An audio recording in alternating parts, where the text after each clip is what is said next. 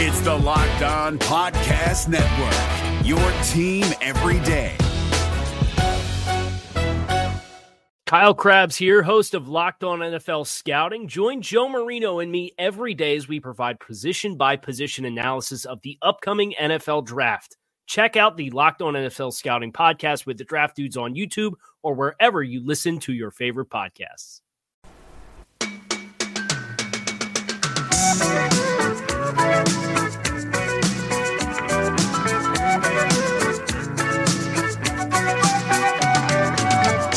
It is the Locked On Bengals podcast with your hosts Joe Goodberry and Jake Lisco. Find us on Twitter at Joe Goodberry and at Jake_NFL. Please like, subscribe, and share as we try to grow this community and pump out daily Bengals content just for you.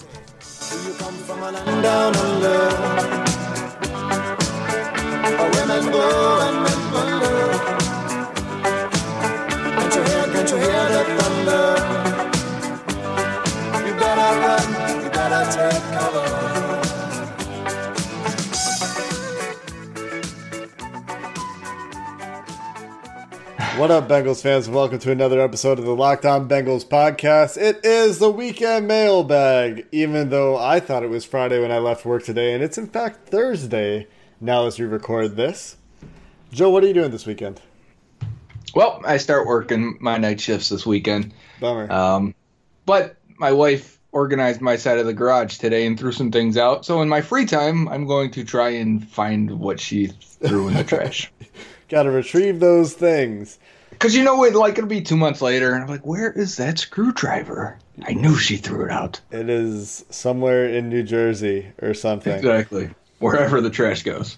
As always, you can get the Locked On Bengals podcast on the brand new podcasting app Himalaya, as well as Google Podcasts, Apple Podcasts, and Spotify.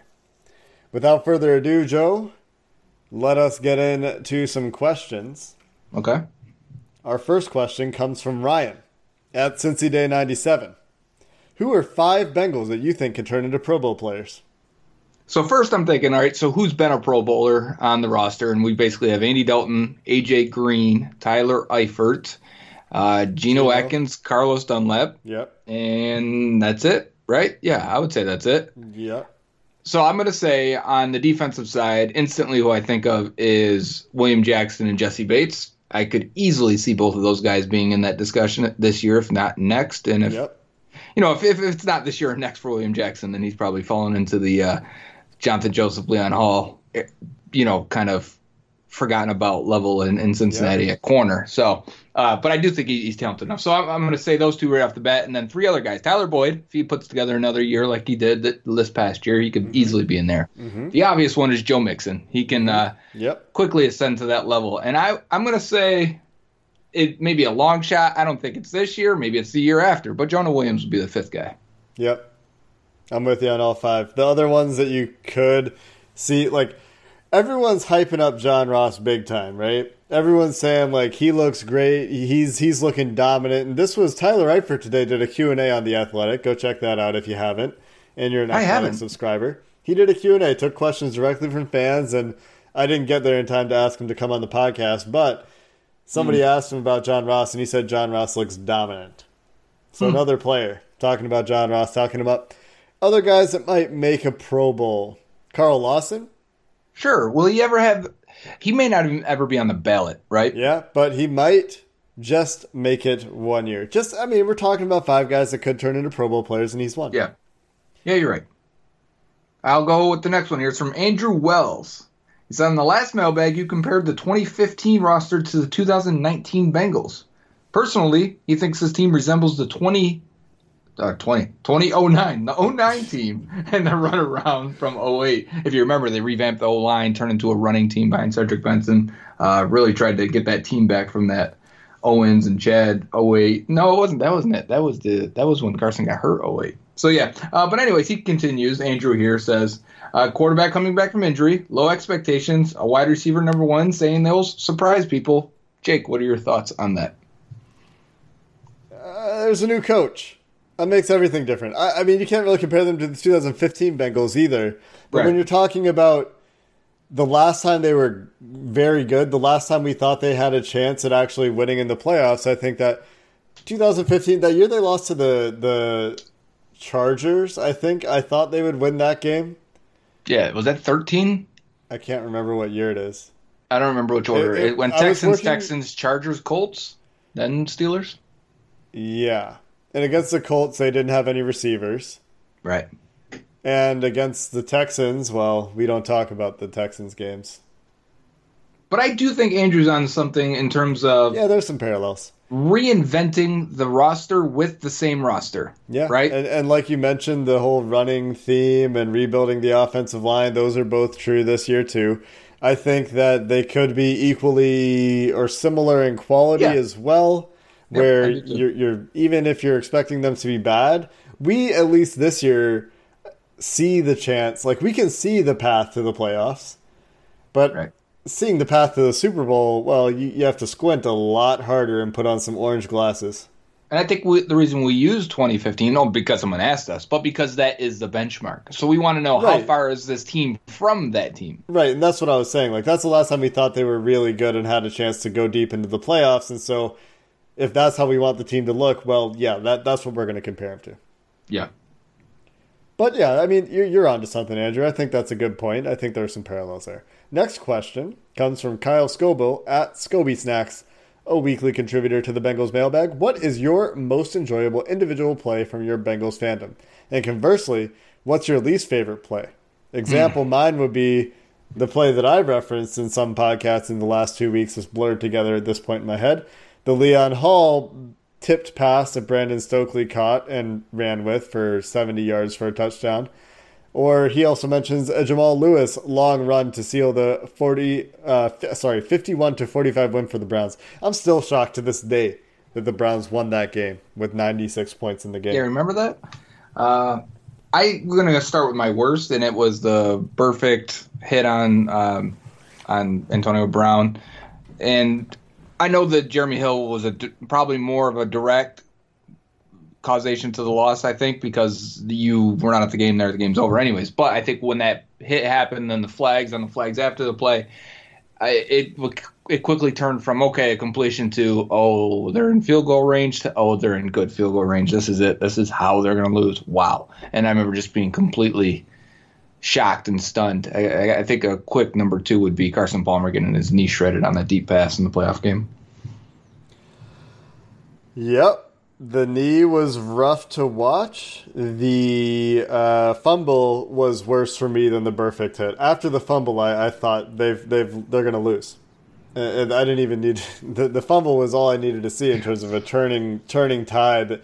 And yeah, like once the penalty happened, it was like, well, now they're definitely going to lose. I was in a little bit of denial until that point, but the fumble was worse for me. But if you remember, Big Ben wasn't the quarterback when they fumbled. He came back in once they got the ball again. Maybe it was when he came back in is when I thought. Yeah. Right. You're like, damn. I can't stand the way he goes in and out of games, man. It drives me nuts. So the positive side, what do you have? Do you have one that immediately jumps out for you? There's some Chad Johnson memories that I think of quite fondly. There's that Peter Warrick punt return against the Chiefs that I think of quite fondly. It's hard. If they had a signature playoff win, it'd be that AJ Green catch against the Steelers in that game that they went on to lose in 2015. I know. I'm thinking of a bunch of AJ Green catches in clutch moments. I'm thinking of the one against the Ravens. Do you remember that when it was back and forth at the end? Steve Smith for the Ravens and was it the one AJ they lost Green in overtime? The Hail Mary that was tipped? No, this was a different one. I think they win this game. Gio picks up a nice blitz on the left side there, even though he kind of gets pushed back into Dalton. Dalton fires it up the seam as Green's in the slot, and Green breaks 2 or 3 tackles and runs into the end zone. Yeah. They win that game. I mean, and that goes back and forth a couple times, but I don't think that was the signature moment, but that just stands out in my mind of, man, I can't believe, for a team and really a lot of the players that you felt wouldn't step up in big moments. There has been quite a few. They were really good at coming back for a large part of the early Andy Dalton era. Andy Dalton has a surprising amount of fourth quarter comebacks. And to his 09 too. Speaking of 09, remember how many times Andre Caldwell up the seam versus the Ravens, Chad versus the Browns at the end. Andre Caldwell catching one against a long drive against the Steelers to come back. I mean, there was a lot of cardiac cat moments in that season. Oh, you know what might be my favorite Bengals moment? Oh, it was they beat the Steelers to clinch a playoff spot, and also maybe knock the Steelers out of the playoffs. When was that? Are you talking recent with Green? I was throw the sideline throw and to get him in field goal range. Yeah, the corner route. The corner route. Yeah. That's their throw, man. Yeah, the AJ Green, Andy Dalton on the corner route. If you follow me on Twitter, you've heard me talk about this before. That was after Sean Williams' interception. So that had to be like 2013. I was in Florida at the time. I remember that. Maybe 2014, but yeah. That was a good one. Because I'm pretty sure it knocked the Steelers out of the playoffs too, didn't it? Yes, I remember writing about that play. Yeah. That was one of his best throws of his career. I recently, as I'm going through the videos of players on the Bengals roster, I haven't made one for Dalton because I made one after his first 5 weeks, and I would say all those throws would continue to be his best throws. Maybe one more against the Bucs. He had a good one. But and someone said to me, man, how many of these throws are in his top 5 of his career? And I was like, 4 maybe? And the only other one I'm thinking of is that one against the Steelers on that corner route to set them up. What about that throw to Eifert against Seattle? Yeah, and that's such a great catch. Yes, that's one of his. That would be up there. But he had so many this year that were just, and maybe not clutch moments, but just, my God, high skill catch in him. Yeah, and doing things that we like, rolling left in particular. Yeah, there's 2 against the Panthers that are throws that are easily skill level wise 2 of his best of his career. Which is a reason to be optimistic if you want to be optimistic about 2019. We've said this. Yep. All right, next question from JoJo Jammer on Twitter at Win1 Super Bowl. We share that sentiment. He says if both AJ and Tyler Boyd get new deals, what current starter or first off the bench will be released to free up the money? Well, if they need to free up money, which they don't to extend those two, to be clear, this year it would be obviously Clint Bowling as the cut candidate if they need to make a camp cut this year. If it's next year, I think it's Cordy Glenn. Yep. And to project this, and if you don't follow Andre Perota on Twitter, JoJo Jammer, you should. AJ Green's deal could actually be a lower cap hit this year if he gets extended, so it actually may free up $1 million or so. Tyler Boyd, on the other hand, would get a significant raise year one, so that money, if they needed it, they have it, they can afford it, but if they needed it, it'd come from Clint Bowling. The only reason they would have to cut somebody this year is if they decided to offer Gerald McCoy $12 million, and of course the update there is he went to Carolina, and the vibe I'm getting is that he might prefer Cleveland, but also somebody else, Ben Albright tweeted that he's taking seriously his search for who he believes is the best contender. Interesting. Yeah. Next question? Yeah. From Kyle again. It's up to Kyle you. Scoble. There's some other potential cap cuts, but I think those two are the most likely. Kyle Scoble asks, would you rather the Bengals win a title this year but they never beat the Steelers for the rest of your life, or the Bengals don't win a title in your lifetime but no matter what, the Bengals always beat the Steelers until the day you die? This is tough, honestly. When I thought about it, I read it, tried to read it a couple different ways to make sure I knew what he's saying, and then once I was sure, I still wasn't sure. Now, the ultimate goal is to win a title. You win one, I'm going to be happy for a long time, right? But something dies inside every time they lose to the Steelers in painful ways, and I don't know how much longer.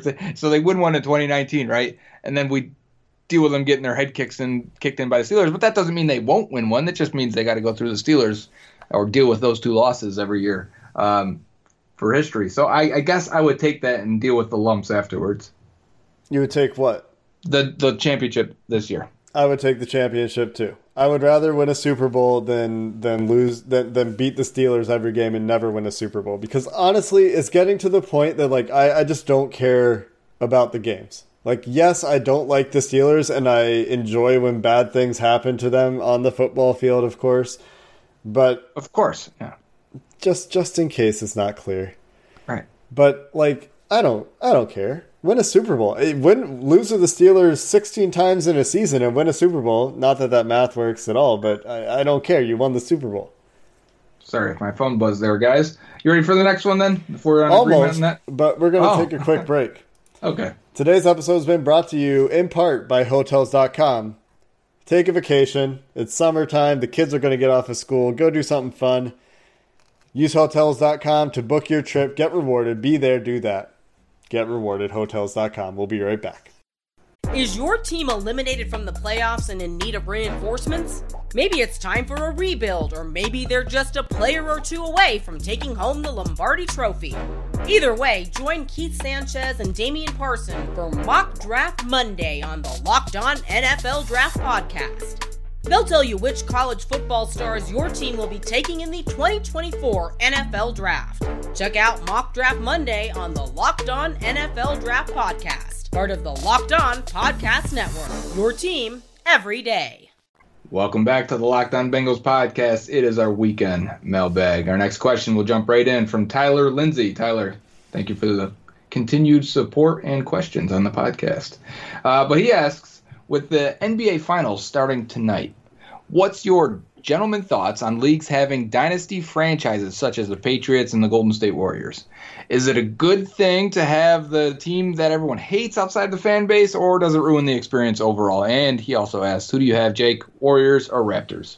I see no reason to bet against the Warriors, even though I'm in Canada. And let me tell you, it's a national point of pride for Canadians. They are rooting for the Raptors, even out here on the West Coast.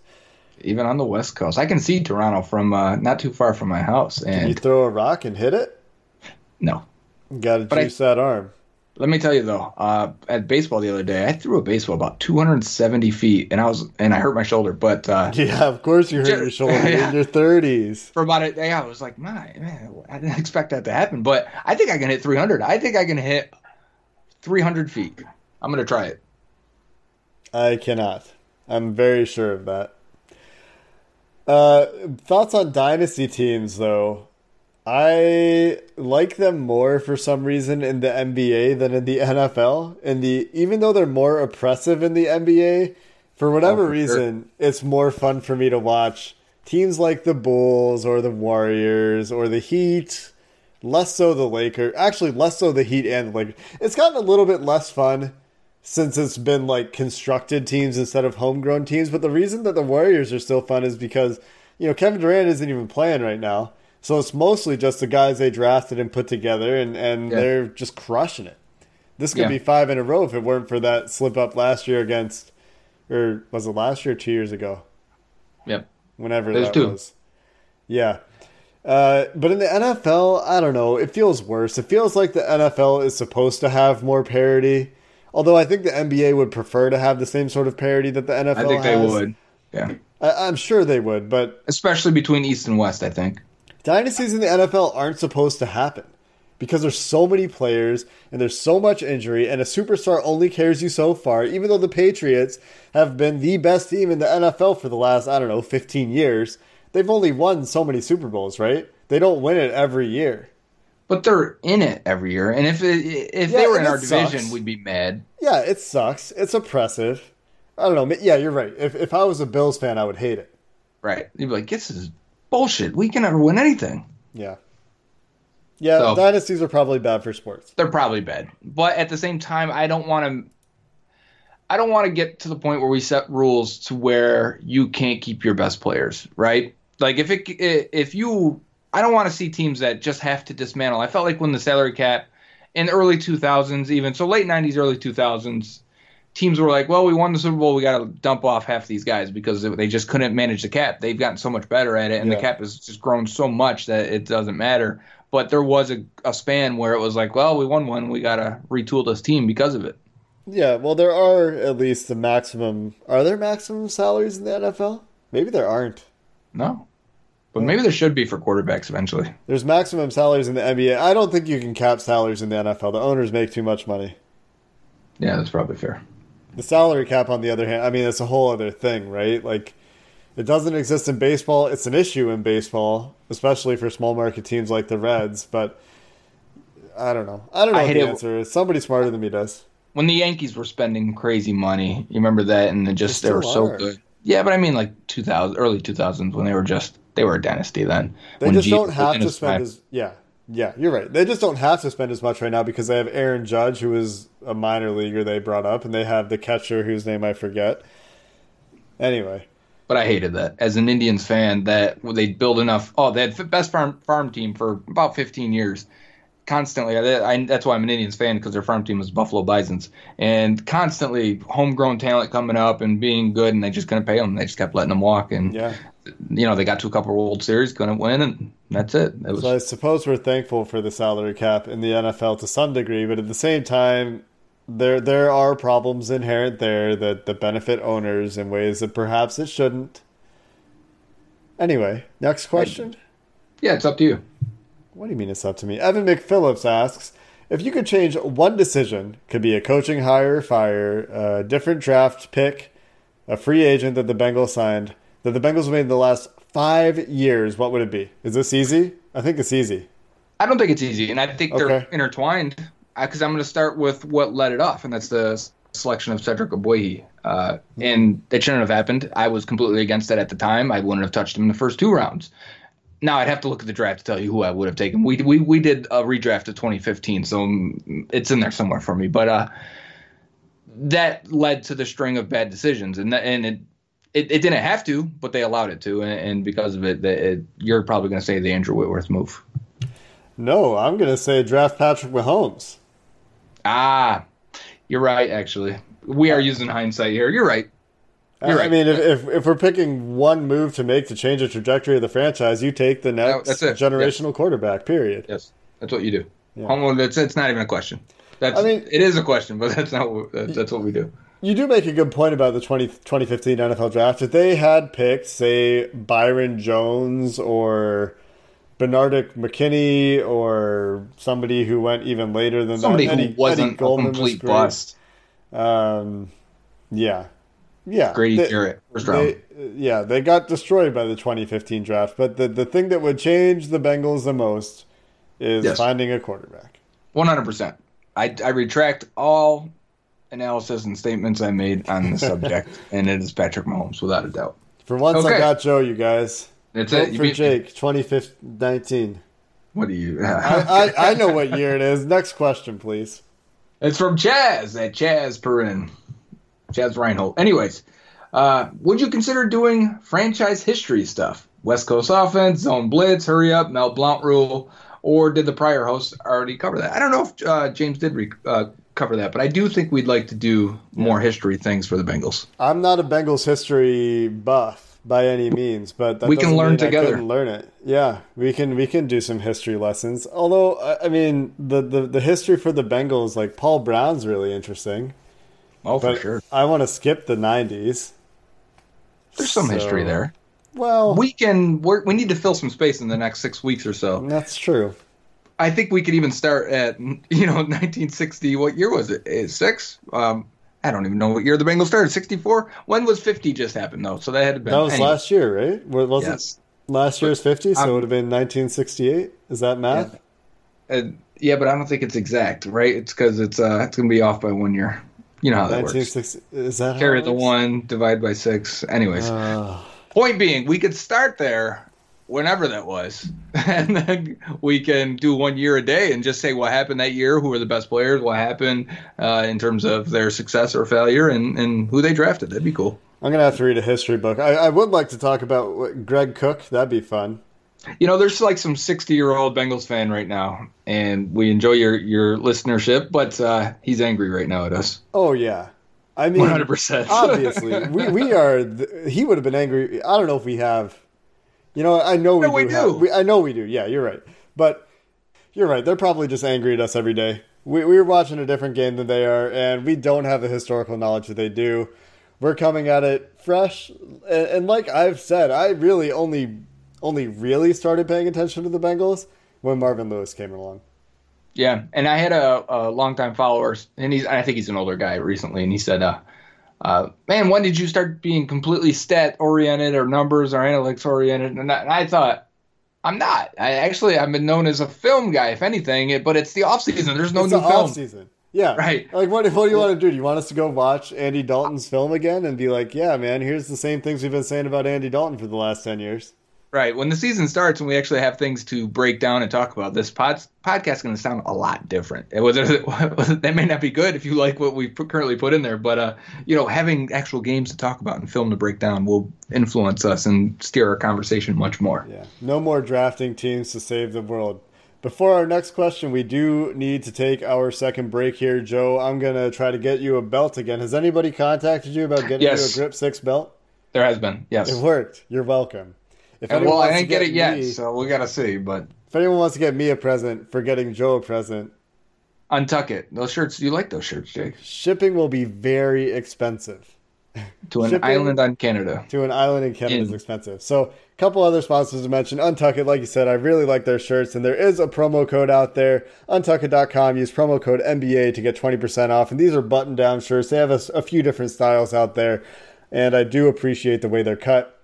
Also, Grip 6 belts. Get one for Joe. Get one for your dad. Get one for your kid. Get your kid to get one for you.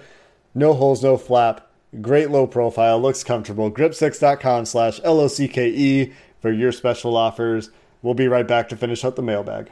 Is your team eliminated from the playoffs and in need of reinforcements? Maybe it's time for a rebuild, or maybe they're just a player or two away from taking home the Lombardi Trophy. Either way, join Keith Sanchez and Damian Parson for Mock Draft Monday on the Locked On NFL Draft Podcast. They'll tell you which college football stars your team will be taking in the 2024 NFL Draft. Check out Mock Draft Monday on the Locked On NFL Draft Podcast, part of the Locked On Podcast Network. Your team every day. Welcome back to the Locked On Bengals podcast, segment 3 of the mailbag. I'm going to jump right in. David Schmidt from Schmeezy XU. I assume that's Xavier, huh? Anyways, he asks, will we see the offense be more aggressive on 4th and short? Is that something the Rams offense did under McVay? So the Rams actually went for it in the bottom third of the league last year at only 15 times on 4th down. But they also had the 5th best 3rd down conversion rate in the NFL. So they faced 4th down less frequently. They were a very efficient offense. And on those 4th downs that the Rams went for, those 15 times, they only made it 6 times. The Bengals, by comparison, went for it 17 times last year, made it 9 times, which is 53% about, whereas the Rams only made it 40% of the time. So, interesting.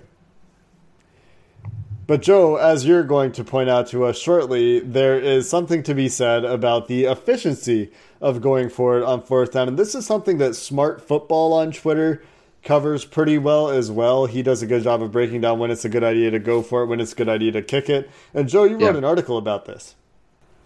Yeah, this was mid-season, I think after a loss to the Steelers. And the Bengals punted a couple times in Pittsburgh's territory or made some bad decisions on 3rd downs that really forced the punt also, because I think that's a big thing. But I went back and looked at numbers from 2003 to 2015, and NFL teams decided to punt the ball on 74% of their chances in this range. So the range is between the 40s going in. You know what I mean? Yep. And so the Bengals, the Bengals have punted 74 times. NFL teams punted 69% of those opportunities. Mm-hmm. The good teams that I listed here are the Rams, Eagles, Patriots.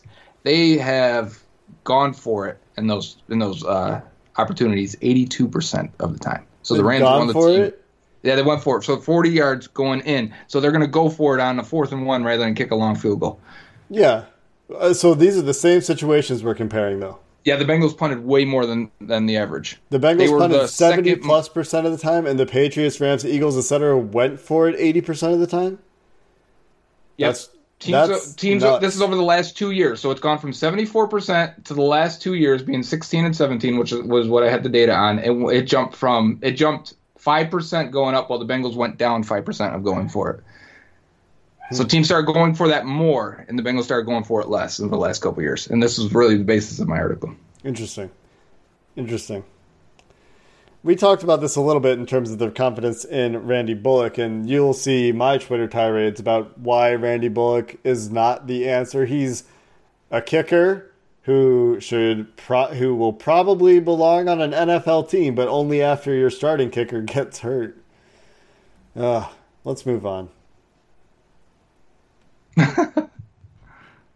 Mr. Do you have the next one, or do you? No, Mr. Twitter at Ya Boy's Back asks. Yeah, he's back. He's back. What has a better chance of happening this season? The Bengals ending their losing streak against the Steelers, or the Browns winning the division? Better chance of happening. I would say that the Bengals beat the Steelers, right? Yeah, that's the only Browns one game. have a decent chance, right?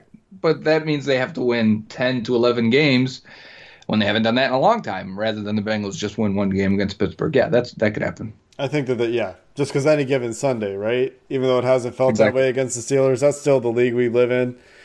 I think that, 100%. Honestly, I'm not sure how good the Steelers are. I was going to say that. The gap shouldn't be too large. People talk about, there's, who was it? Benjamin Solak did the top third-year players in the AFC North. Yes.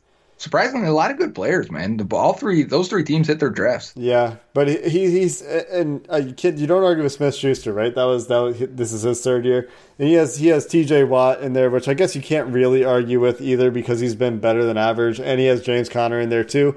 I think James Conner is just a guy. I think they have a good offensive line. I think T.J. Watt is above average.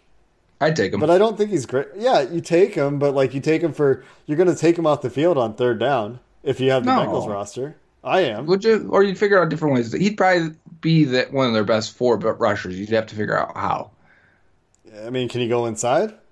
No, but I'd move Dunlap inside. I think it'd be worth it. I think I want Dunlap on the edge. Doesn't matter. This is not a decision that we have to make. No, we're not building an AFC North roster here. Nope, we're not. And we wouldn't take any Steelers anyway. Nope, we would not. So, all right, I guess you should ask the next question. I hate that you favorited this. Why? You don't like this next question is from our guy Dusty Balls 08. This ended our friendship, Dusty Balls 08. Friends off. Dustin Walls. He says, if you weren't such a small man, Jacob, which not my name, jersey... Joe. Let's get it right. Jersey... If you're going to call me a small man, at least get my name right. Is Jake or Jacob? If Jacob is not my full name. Jake is my full name. I'm saying Jacob is a much smaller man. You're Jake. I was just referencing because he said if you weren't such a small man. Jacob's the small guy. Get it right. We tuck Jacob away and we let Jake out. All right. He says, which current jersey would you rock? Player and color scheme. Be it home, alternate away, color rush. Same question for me. All right. Ooh, those white ones are nice. They are nice. I'd wear a white one. I would too. I'd wear a white one, and I would wear... Man, that's hard. I think I want to go Tyler Eifert, man. Really? I love Tyler Eifert, man. He's... I was devastated when he was hurt last year, and yeah, I really enjoy Tyler Eifert when he's healthy. The things he can do are not things that anyone else in Bengals history can do. You are... at a greater risk of being injured if you step out of your house in a Tyler Eifert jersey. Nope. He's going to be healthy for the rest of his career, goddammit. I own current players, I own a Geno Atkins and a AJ Green jersey. But if I were to go get a color rush jersey, I'd try and get someone different, maybe someone young, someone that's going to be there for a while. I think a Jesse Bates jersey would be pretty cool. I considered Jesse Bates. I considered Bates. I considered Atkins. I considered... William Jackson, I'd like him to get extended at this point, just so I don't have a jersey for 2 years. Yeah, you gotta wait. You have to think about these things. How long do you want this jersey? Yeah. You'd like to get at least 3 years with how expensive they are. So I'd wear a Tyler Eifert jersey after he's gone, man. That he's special. Special player. Next question. Rocky Mountain Houday. That's a fun one. I guess he lives in Colorado. Actually, the Rockies go everywhere. Anyway, at Duder asks, if Sample is as good as they're hyping him up to be, do you think he will jump Uzama in the depth chart right away?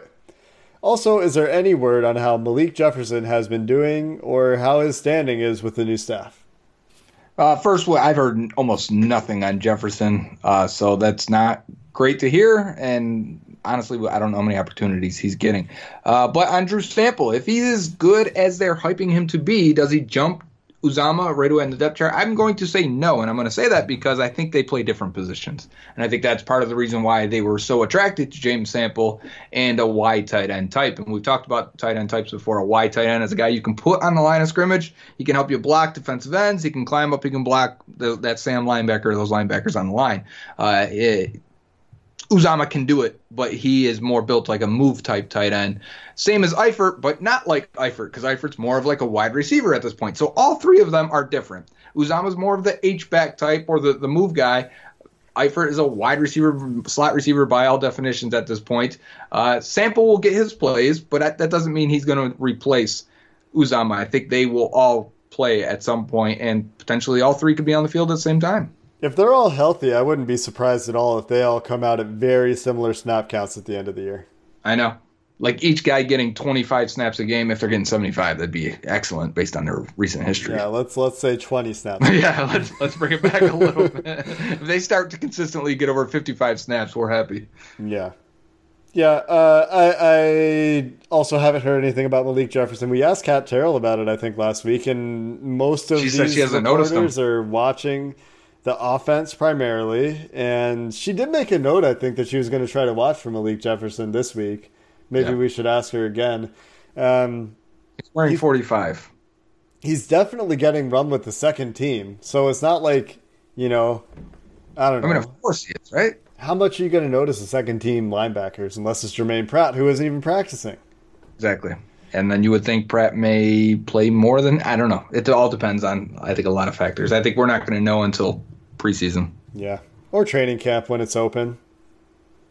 That's true. Sample, yeah, agree. If he's as good as they're hyping him up to be, I mean, they're making him sound like he's Gronkowski out there, but he's obviously not. We've talked about, I think equal snaps is the more likely outcome.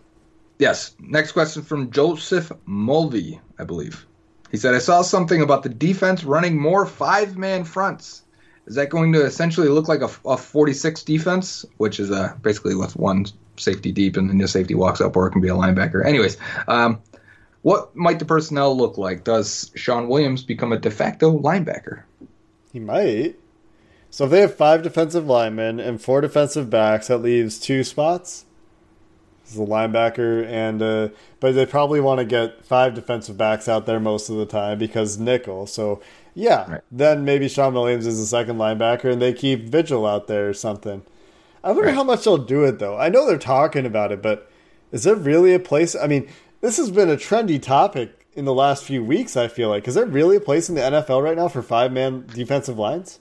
Yeah, I think you have to look at it differently, though. I think any 3-4 team is basically a 5-man defensive line because those 2 outside linebackers are on the line of scrimmage a lot of times. So you have your 3D linemen, your 2 edge guys are on the line. Yeah, I mean, it's funny. If Carl Lawson's standing up, I don't care if he's a linebacker or a defensive end. He's an edge guy playing the same position. T.J. Watt had 150 coverage snaps last year. That's significant, and that means he's dropping in coverage a lot. So, but don't you need to drop one of those guys 50% of the time?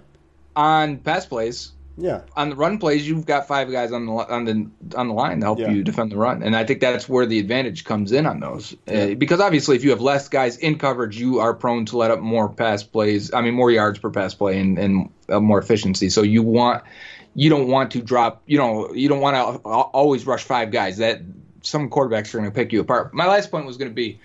You could also look at other defenses and how they play. I would say the Seattle and Jaguars with their over-under fronts, and because of it, they are kind of a hybrid-type defense. I even think the Ravens kind of fit in this recently in the last couple of years. But that outside linebacker is almost their 5th defensive lineman. So they're a 4-3 team, sort of. It's hard to even define it without showing it is a linebacker. It is a linebacker. But if that linebacker is Carl Lawson, then he's not a linebacker. If it's T.J. Watt, he's not a linebacker. I mean, you feel good about those guys. Watt dropped into coverage 150 times, and he was awful there, but he did it. Right. If you drop Carl Lawson into coverage 150 times this year and you're Lou Anarumo, you're doing your life wrong. Yes, Von Miller, too. He doesn't drop into coverage, but he's listed as a linebacker. So really, I mean, if they're out there in a 4-3 type defense and he's the Sam linebacker or weak side linebacker, whatever, it doesn't even matter. But if he's on the line of scrimmage, he is a de facto 5 defensive lineman down at that point. So I think there's plenty of ways to do it without – you just have to think of it a little differently is my point. Next question here. Oh, you. It's up to you now. You're up, Jake. I was having a yawn. TRL at C9087 asks, are the players buying in to Lou Anarumo's defense? There hasn't been much news on the defense and what he's trying to accomplish. I listen to the podcast every day, by the way. 100, 100, 100, 100, 100, 100, 100. That's the little... Those are emojis, the 100. Yeah. Like, is he keeping it 100 or is the podcast 100? Yes. Yes, I agree. It is both. Thing is, we don't get a lot about the defense still. We still have not. And we did get the 5 linemen little breadcrumb, and that does make sense when you start to talk about the background and the LeBeau stuff. And the zone blitz and stuff. Yep. They dropped Sam Hubbard in the coverage, still rushed 4 guys potentially. And if it was 5 guys on the D-line, okay, well, then there's Sam Hubbard's kind of doing your TJ Watt. You know what? I'm going to be pretty proud if they end up running LeBeau stuff at sniffing that out from the guys they hired. You did your homework. You were really looking for any nugget you could find, and you said, you know what? Sounds like some LeBeau hybrid defense stuff. A lot of these guys have LeBeau ties, yeah. Right. So, and we'll talk about Dick LeBeau when we get to podcast number 600 in the year 1997 or whatever it was. I'm pretty close. Yeah. Yeah, so we don't have much. We're going to update you guys as much as we know about the defense when we know. It's a lot of speculation. It's a lot of getting tidbits of 1 or 2 plays and trying to run with it. I wish we had more to tell you. We would talk about it more if we had more. This is like beat writers when they're like, hey, man, is Tyler Eifert healthy? You'd be like, man, we would tell you if we knew. Right. We don't know at this point. Yeah. We can make it up and talk about some cool, exciting stuff, but that wouldn't be cool. Anyways, running a new defense is a 1-1-1-1-1-1-1-1-6. I'd like to count your ones there and make sure there's 5. Too many ones. Unless we end up with 12 guys on the field. I think that's 12 men. Defense. Yeah. But since they're all ones, it's going to confuse the refs, and that's how you get 12 men on the field. We've got our last question now, Jake. Are you ready? Yeah. Let's get me out of here. Okay, you're losing. You're losing yourself. It's from Andrew Gauder, I want to say. Yeah, that sounds right. Gauder. Yeah, sure. Okay. He says, thoughts on the current B logo. Would you change it? And if so, what would you do to it? New Day should have a new look. No? I would love it if they went back to the tiger, but short of the tiger, I think it'd be cool if they found a way to just incorporate the stripes into the midfield a little bit somehow, like fade them in somehow. You know what I'm saying? Yeah. I don't know. It's just an idea. Also, it'd be really cool if when the Bengals host Thursday Night Football and they wear those whiteout jerseys, if they can make the end zone also white and black. Oh, that costs some money, but that would be awesome. But you can't because of the whites. You can't have white on white with because the out of bounds. Damn. Yeah, you'd have to like trace it in orange at least. Isn't this a thing somewhere though? Oh, in basketball. In basketball, they do like the inverse, where they'll put you would think they'd allow them the freedom to make the out of bounds orange. Make it black or something. Sure. Probably couldn't do black because it's black and white, but you know what I mean.